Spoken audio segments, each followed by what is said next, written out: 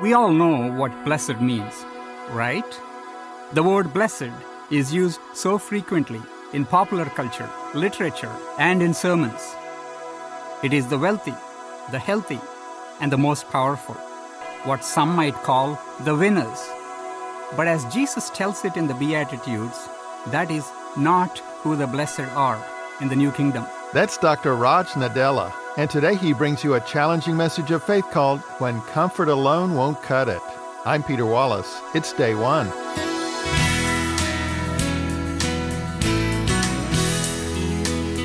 Welcome to Day One, the weekly program that brings you outstanding preachers from America's historic Protestant churches, sharing insight and inspiration from God's Word for your life.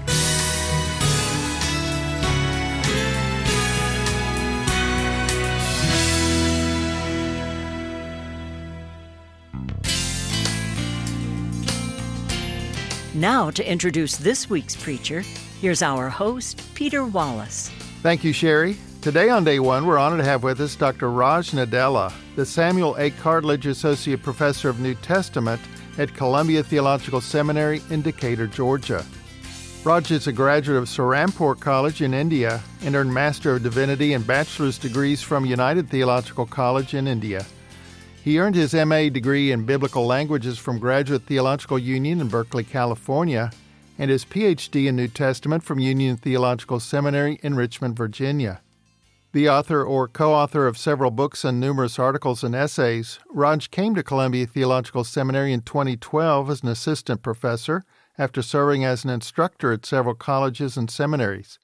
He was named the Samuel A. Cartledge Associate Professor in 2019. Raj, welcome to Day One. Thank you, Peter. Thank you for having me. You've served at Columbia Theological Seminary for over a decade now. Give us your summary of the seminary, its students, and its program offerings. Columbia Seminary is associated with the Presbyterian Church USA, but we have students from several other denominations. In fact, a majority of our students at present are from other denominations. We also have students from several parts of the United States and from other countries as well. Mm-hmm.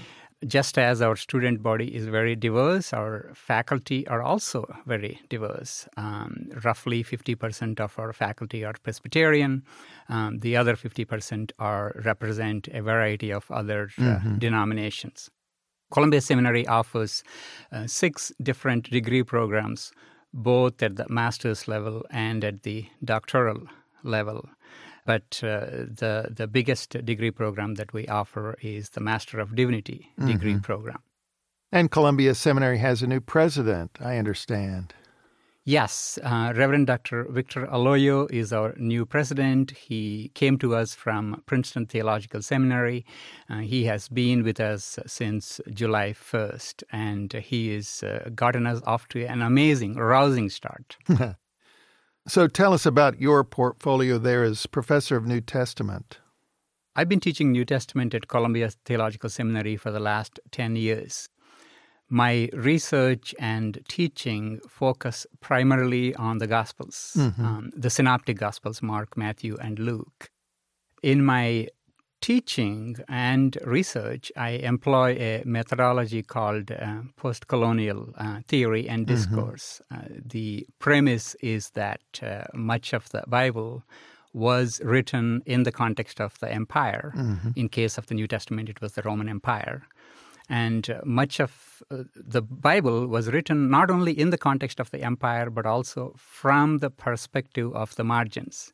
And yet, if we look at the history of interpretation of biblical texts, especially in the 18th, 19th, and 20th centuries, these very same texts that were written in opposition to the empire were used to justify and promote the empire. Interesting. So in my teaching and especially research, I talk about how best to reclaim these biblical texts for the purposes of liberation and to challenge the empire in its manifestations in the 21st century. Sounds interesting. I do have to ask, who was Samuel A. Cartledge? Samuel A. Cartledge was a New Testament professor. He was born in 1903 and died in 1991. He was a pastor, scholar, pastor, however you want to describe him. He worked in several Presbyterian churches before taking up this teaching position at Columbia Theological Seminary. He was a gospel scholar, focused his teaching and research primarily on the Synoptic Gospels, and was at Columbia Seminary in the 50s and early 60s. Quite an influential person, I hear. And I'm honored to be named to this particular chair, Samuel A. Cartledge. I think he would be happy too. I hope so. Raj, you have co-authored a book coming out next year with the Dean of McCormick Seminary, Steve Davidson. It's called Postcolonialism and the Bible, an Introduction. So you've mentioned this interest of your teaching, but give us a sense of the purpose of the book.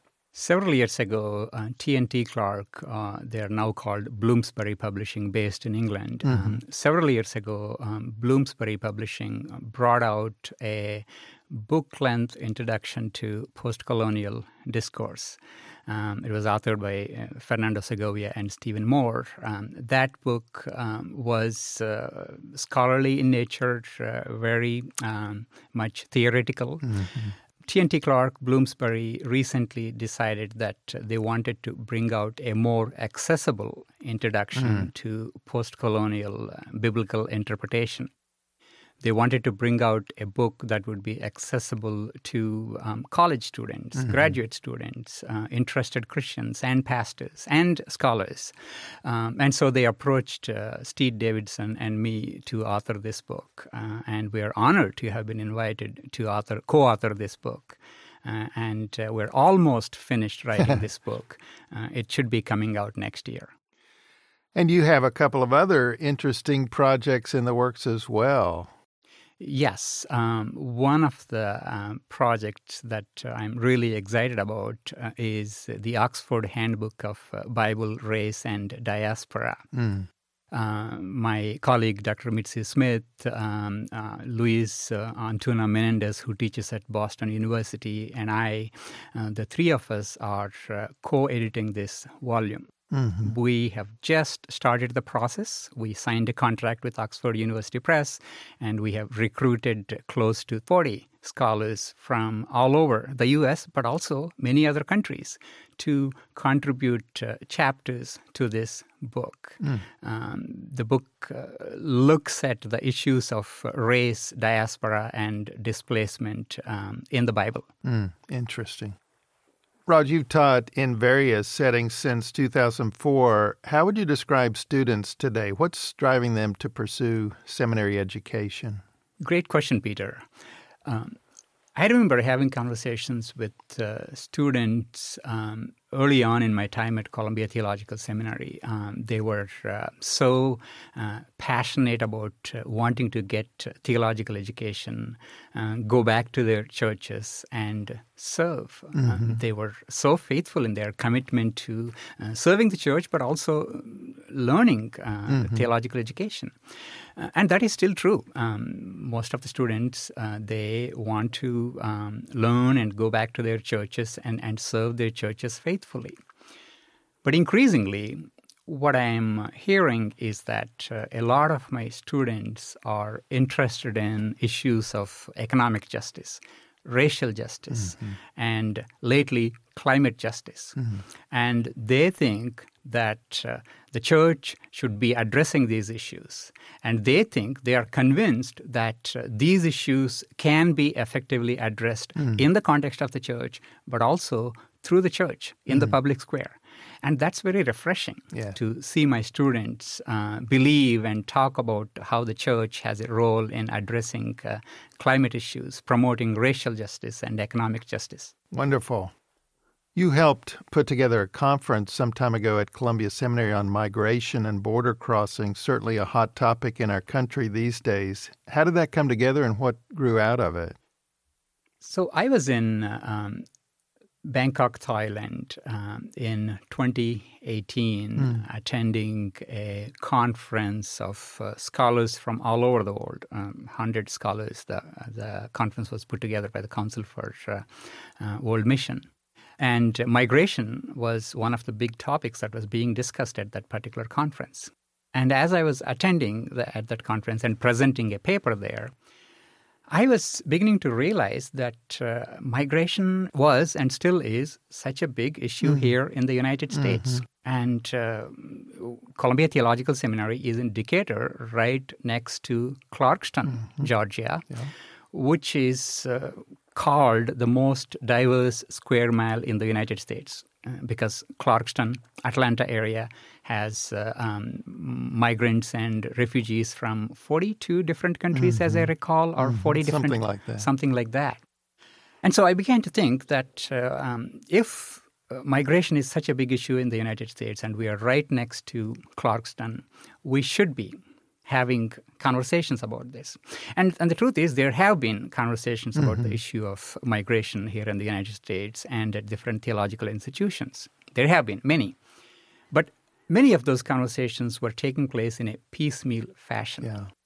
And I was speaking with my colleagues, several of my colleagues, wonderful colleagues, and it emerged in the course of these conversations that it would be helpful and important to have a full-fledged conference that addresses the issue of migration and explicates the issues related to migration, not only from a theological perspective, but also from a policy perspective, from an ethical perspective, and from the perspective of law.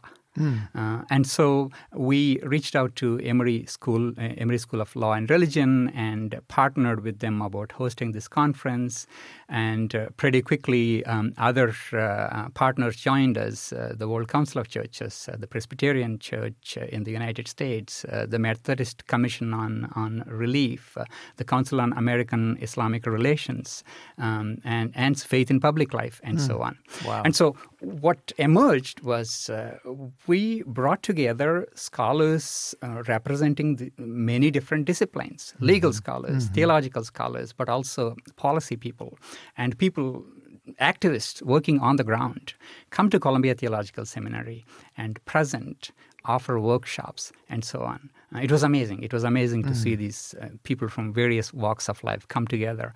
And we had church leaders, ecclesial leaders, Christians, faithful Christians, attend the conference to learn and engage the issues of migration.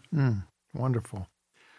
Raj, you grew up and went to school in India. How did it come about that you ended up in Decatur, Georgia, teaching New Testament? I was at McCormick Theological Seminary teaching part-time, and Dr. Frank Yamada, who is now the executive director of Association of Theological Schools, told me about this position opening at Columbia Theological Seminary. And I wasn't sure how to respond to it because I thought Columbia Theological Seminary in the Southeast, and I didn't know much about Columbia Theological Seminary. What I did know somehow gave me an impression that, it is a Southeastern Presbyterian seminary.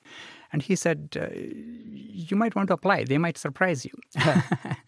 And they did. And they did. So I had this initial interview with Columbia Theological Seminary Search Committee at the SPL meeting in San Francisco. And I walk into the interview room, and there were these search committee members, Stan Saunders, Anna Carter Florence, Deb Mullen, and Marcia Riggs. But what stood out to me was the search was run by two black women, Deb Mullen and Marcia Riggs. Deb Mullen was the dean, Marcia Riggs was chair of the search committee. And that sort of surprised me in all the wonderful ways, because I had these impressions about Columbia Theological Seminary, and here I am. And of course, there were further conversations, and everything was just amazing. What I want to say is this. Columbia Theological Seminary is historically a Presbyterian seminary in the Southeast. That is very much there. But it is also one of the most progressive seminaries that one will ever come across. not just in terms of its diversity, racial, ethnic diversity, nationality, and so on, but also in terms of the kind of issues that we address. We are deeply committed to the issue of justice, and that remains central to our identity. So it's been a wonderful journey with Columbia Theological Seminary. Great. Well, today your sermon draws from the Gospel for this Sunday, the fourth after the Epiphany, from Matthew chapter 5, the beginning of the Sermon on the Mount. Would you read it for us? Listen to the word of God. Matthew chapter 5, verses 1 to 12. Now when Jesus saw the crowds, he went up on a mountainside and sat down. His disciples came to him, and he began to teach them. He said, "Blessed are the poor in spirit, for theirs is the kingdom of heaven. Blessed are those who mourn, for they will be comforted. Blessed are the meek, for they will inherit the earth. Blessed are those who hunger and thirst for righteousness, for they will be filled. Blessed are the merciful, for they will be shown mercy. Blessed are the pure in heart, for they will see God. Blessed are the peacemakers, for they will be called children of God. Blessed are those who are persecuted because of righteousness, for theirs is the kingdom of heaven. Blessed are you when people insult you, persecute you, and falsely say all kinds of evil against you because of me. Rejoice and be glad, because great is your reward in heaven. For in the same way they persecuted the prophets who were before you."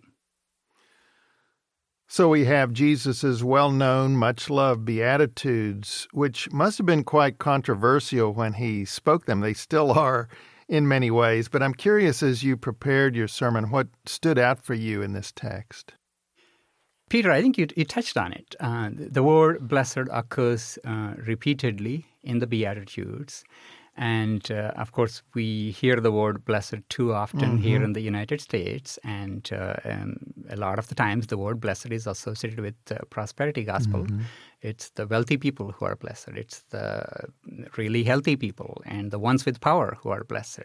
And then I look at the Beatitudes, and there it says, no, it's actually the poor, the hungry, and the meek, the oppressed ones who are actually the blessed. And what also stood out to me, Peter, is I have a master's degree in biblical languages, and I pay close attention to the language in the biblical text as part of my interpretation. What stood out to me, Peter, is the repeated use of the passive verbs in the Beatitudes. They will be comforted. They will be fed. They will be called children of God. Right. It's one thing for Jesus to say, yes, blessed are the poor, they'll be blessed. Blessed are those who mourn, for they will be comforted. But these passive verbs raise the question of who is it that is going to bless them? Who is it that is going to advocate for the people who are mourning? I had a fascinating conversation with a few people 3-4 years ago about the agency in these Beatitudes. And one of them said, well, it's the divine agency. God is the one who is going to bless all these oppressed groups of people. I think that is true. In fact, God is at work in the history of humanity, and God works actively. But what is also true is that God works through people, right? And if we only talk about the divine agency, we as humans, people of God, are abdicating our responsibility in situations of suffering and oppression. And so when we see people being oppressed, we can't say, God is the agent, God will take care of it. We as people of God have an obligation to intervene and advocate for the oppressed communities. And what also stood out to me, Peter, is within the narrative context, Jesus recruiting his disciples and asking them to promote the kingdom. Yeah. Well, your message is titled, When Comfort Alone Won't Cut It. Raj, thank you for sharing it with us. Thank you, Peter, for having me.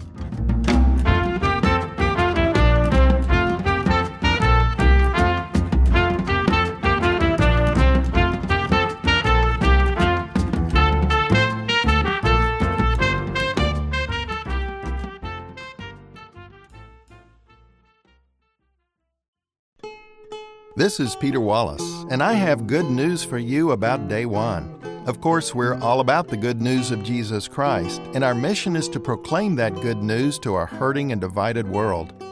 This new year promises to be an important one for the Day One ministry. In August, I'll pass the mic over to a new host and producer as I retire. What's more, I'm thrilled to announce that we have received a major grant that will enable us to create much-needed new resources for preachers and lay people over the next several years. But we still need your generous support to ensure the ministry of Day One can thrive in the year ahead.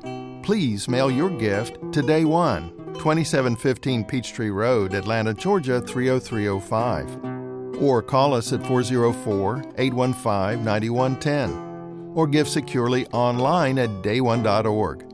Thank you, and may God bless you in this new year.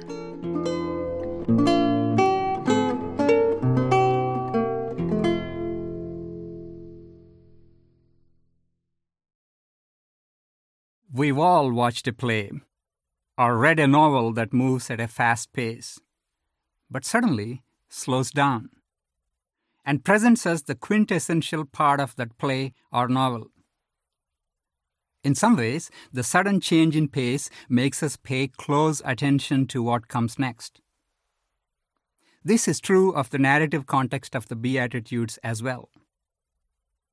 Jesus has been on a mission, and in a hurry. He has just announced that the kingdom of heaven has come near, and invited people to repent. He essentially called upon people to turn their backs on existing structures of power and join the new movement. Just a small ask. He has recruited disciples to be agents of the new movement. He went about healing every disease, sickness, and demon possession that he encountered. And he acquired several million Twitter followers in a matter of days. No, the last part is not in the gospel, but everything else is. Here, in this text, Jesus slows down, actually sits down and delivers the most significant sermon of his ministry, one that becomes his manifesto for the new community.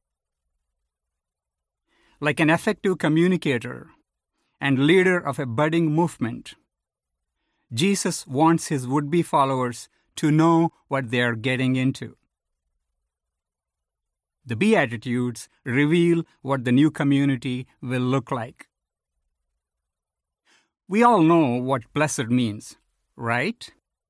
The word blessed is used so frequently in popular culture, literature, and in sermons. We know who the blessed are. It is the wealthy, the healthy, and the most powerful. They are what some might call the winners. But as Jesus tells it in the Beatitudes, that is not who the blessed are in the new kingdom. Rather, it is the poor in spirit, the people who mourn, the hungry, and the oppressed. To put it bluntly, every single person who is called blessed in the Beatitudes is what some might call the losers. The Beatitudes are a deeply subversive text in the American context. Whereas the culture frequently associates the word blessed with the wealthy, the healthy, and the powerful, Jesus makes it clear that it is precisely the poor, the sick, and the people who mourn that are entitled to his blessings. But what makes them blessed? Surely, Jesus is not condoning their poverty, sickness, or oppression. So, what does it mean for the poor to claim the kingdom of heaven? And what will comfort look like for those who mourn? The most common translation of Matthew 5:4 is, "Blessed are those who mourn, for they will be comforted." This translation does not fully capture the force of the Greek word at the end, paraklete sontai, which is actually derived from the Greek word paraklete. Every major Greek lexicon notes that in the first century context, Greco-Roman context, the word paraklete meant an advocate, specifically a legal advocate. A paraklete was someone you called to stand by your side and stand with you in order to advocate for you. Now, I know a lot of advocates. They're not in the business of handing out tissues to their clients who have been wronged. Well, they might hand out tissues. But pretty quickly, they will put their arms around their clients and say, "Hey, I have got your back. I will go into that courtroom and fight for you." Within this use of paraklete, Matthew 5:4 should be translated as, "Blessed are those who mourn, for they will be advocated on behalf of." That is, blessed are those who mourn because someone will advocate for them. There is absolutely nothing wrong with offering comfort to victims of oppression. In fact, it might often be the first helpful response. But if someone consistently substitutes comfort for advocacy, we need to be asking this question: whose interests are served in the process, and whose needs are undermined? As Walter Brueggemann says in a recent Church on New Peace, we should refuse to be comforted in the face of social failure. If we apply his insight to the Beatitudes, it would mean refusing to be in the business of comforting the oppressed when they actually need something more than comfort. If we consistently privilege comfort over advocacy, we will end up comforting the oppressor rather than the oppressed. Turning one's weeping into joy takes advocacy. Not advocacy instead of comfort, but in addition to it. I remember my first English class. The teacher told us to avoid using the passive voice. He told us that the use of passive verbs amounts to bad grammar. And yet, I turned to the Beatitudes, and there is the passive verb. Blessed are those who mourn, for they will be advocated on behalf of. In fact, many of the Beatitudes are in the passive voice. They will be advocated for. They will be filled. They will be shown mercy. They will be called children of God. Which makes you ask, who will advocate for those who mourn? Who will fill the hungry? Who will show mercy to the merciful? And who will call the peacemakers the children of God? One can suggest that it is the divine passive, and that God is the agent of these actions. That might well be true.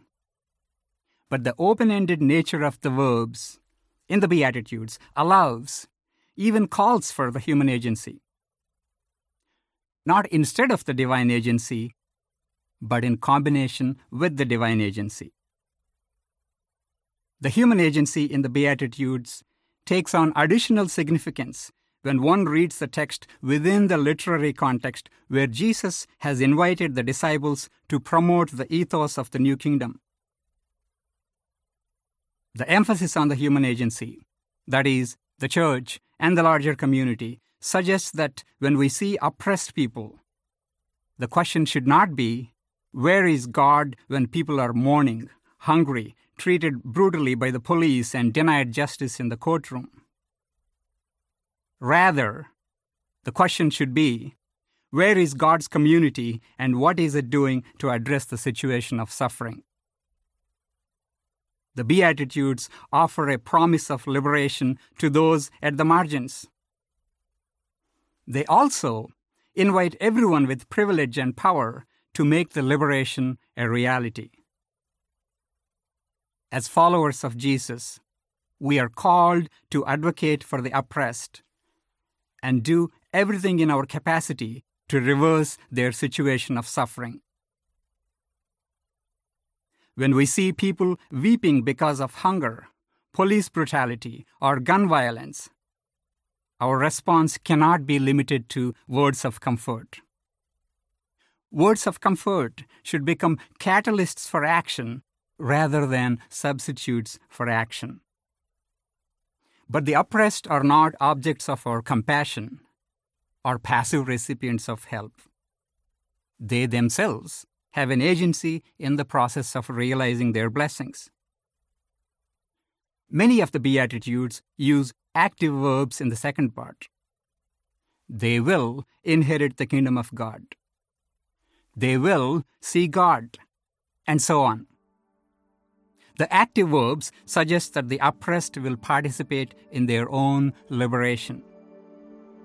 Rather than turn the oppressed into objects of compassion, those of us with power must acknowledge their agency and work with them to facilitate the blessings that Jesus promised. We are all blessed when we work to create the kind of community that Jesus envisioned. Amen.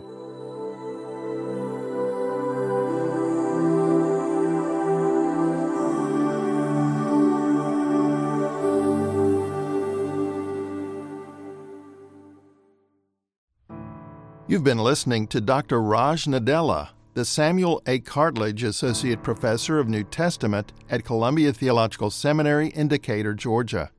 For a free transcript of his message today, When Comfort Alone Won't Cut It, call us at 404-815-9110. That's 404-815-9110. Or write to us at Day One, 2715 Peachtree Road, Atlanta, Georgia 30305. Keep in mind that Day One depends on the generous donations of our faithful listeners. I'm Peter Wallace. Next time on Day One, we're honored to have with us the Reverend Susan Pendleton Jones, Senior Fellow for Christ-Centered Visioning at Belmont University in Nashville, Tennessee. Don't miss her powerful message, Salt and Light, coming next week on Day One.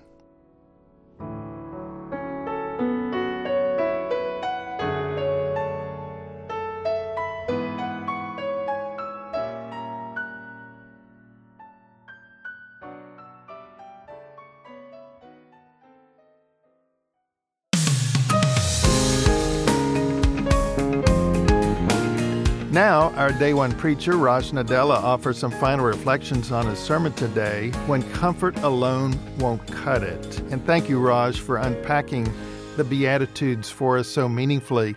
You began by saying Jesus is on a mission and in a hurry. He's recruited disciples, he's been healing every disease, and now he delivers what is essentially his manifesto for the new community of faith. Jesus wants his followers to know what they're getting into, you said. Sometimes I wonder if we ever follow his example here today. Do we let people know what Jesus really expects of his followers? It seems we're so desperate for new church members that we avoid sharing the challenging call of Jesus on our lives. What do you think? I absolutely agree with you, Peter. I think we don't do a good enough job of highlighting the extent to which Jesus wanted his followers to be in solidarity with the people at the margins of the society. I think highlighting our call to stand alongside the oppressed communities requires sacrifices on our part. And it's not always a comfortable thing to do. Yeah. But that is what Jesus wants us to do. Amen. You pointed out that the common translation of verse 4 of Matthew 5 is, "Blessed are those who mourn, for they will be comforted." But that doesn't fully capture the Greek verb there, you told us. It speaks more about being an advocate. So, blessed are those who mourn, for they will be advocated on behalf of. Comforting those who mourn, of course, is important, but Jesus' followers must also advocate for them. Would you say more about what advocacy means in situations like this? Yeah. So the Greek word paraclete was used to refer to advocates in the first century context.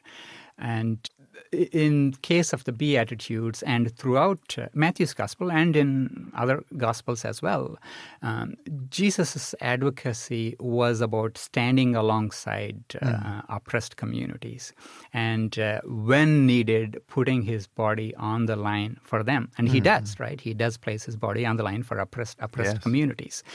Yes, he was certainly comforting them, and that's very much important. But he doesn't stop with comfort. He goes further and advocates for the oppressed communities. And I think we don't often talk sufficiently about advocacy as an important part of Christian ministry. Yeah. The Beatitudes offer a promise of liberation to those at the margins of our society, you said, and they also invite and require everyone with privilege and power to make the promised liberation a reality. So when we as followers of Jesus see people weeping because of hunger or gun violence or whatever it might be, our response cannot be limited to just comforting. As important as that is, it must be followed by meaningful actions. You've talked about advocacy, but can you give us an idea of how churches might address these needs with concrete actions? Absolutely.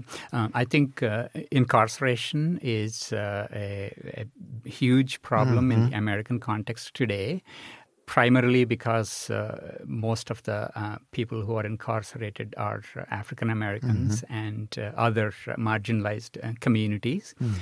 This is one issue where the church could intervene. In fact, the Presbyterian Church USA, of which I am a part, a few years ago, raised money to be able to help with bail money for incarcerated people.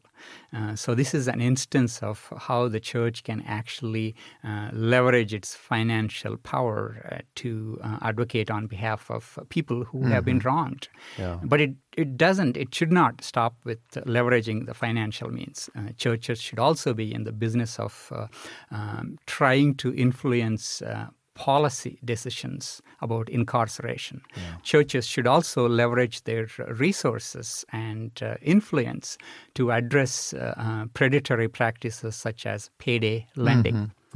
So these are some concrete issues where the church could be making a difference. And Peter, the truth is, the church in the United States has power. A lot of the people on the Capitol Hill, a lot of the people on the Wall Street are Christians, or at least they call themselves Christians. And a lot of them attend church on a regular basis. And so as ministers, as people who preach the word on a regular basis, we have an opportunity to use the power that we do have to make sure that Christians who have financial power, who have policy power, use their offices to address issues of economic justice and racial justice. Raj, what's one thing from your sermon today that you hope our listeners will carry with them in the days ahead? I think one thing that I want to highlight, Peter, is that how we translate matters. Do we look at paraclete and translate it as a comforter, or do we translate it as an advocate? And of course, the two are very, very different. They're not mutually exclusive, but they're very, very different. Yeah. And so as people who preach the word, as scholars who exegete these, who interpret these biblical texts, we need to pay close attention to individual words and what they meant within that particular context, and what they might mean in our context today. Raj Nadella, thank you for being with us. Thank you, Peter. Day One is the voice of America's mainline Protestant churches. Visit us online at dayone.org. Thank you for joining us. I'm Sherry Miller, wishing you all God's blessings on Day One and forever.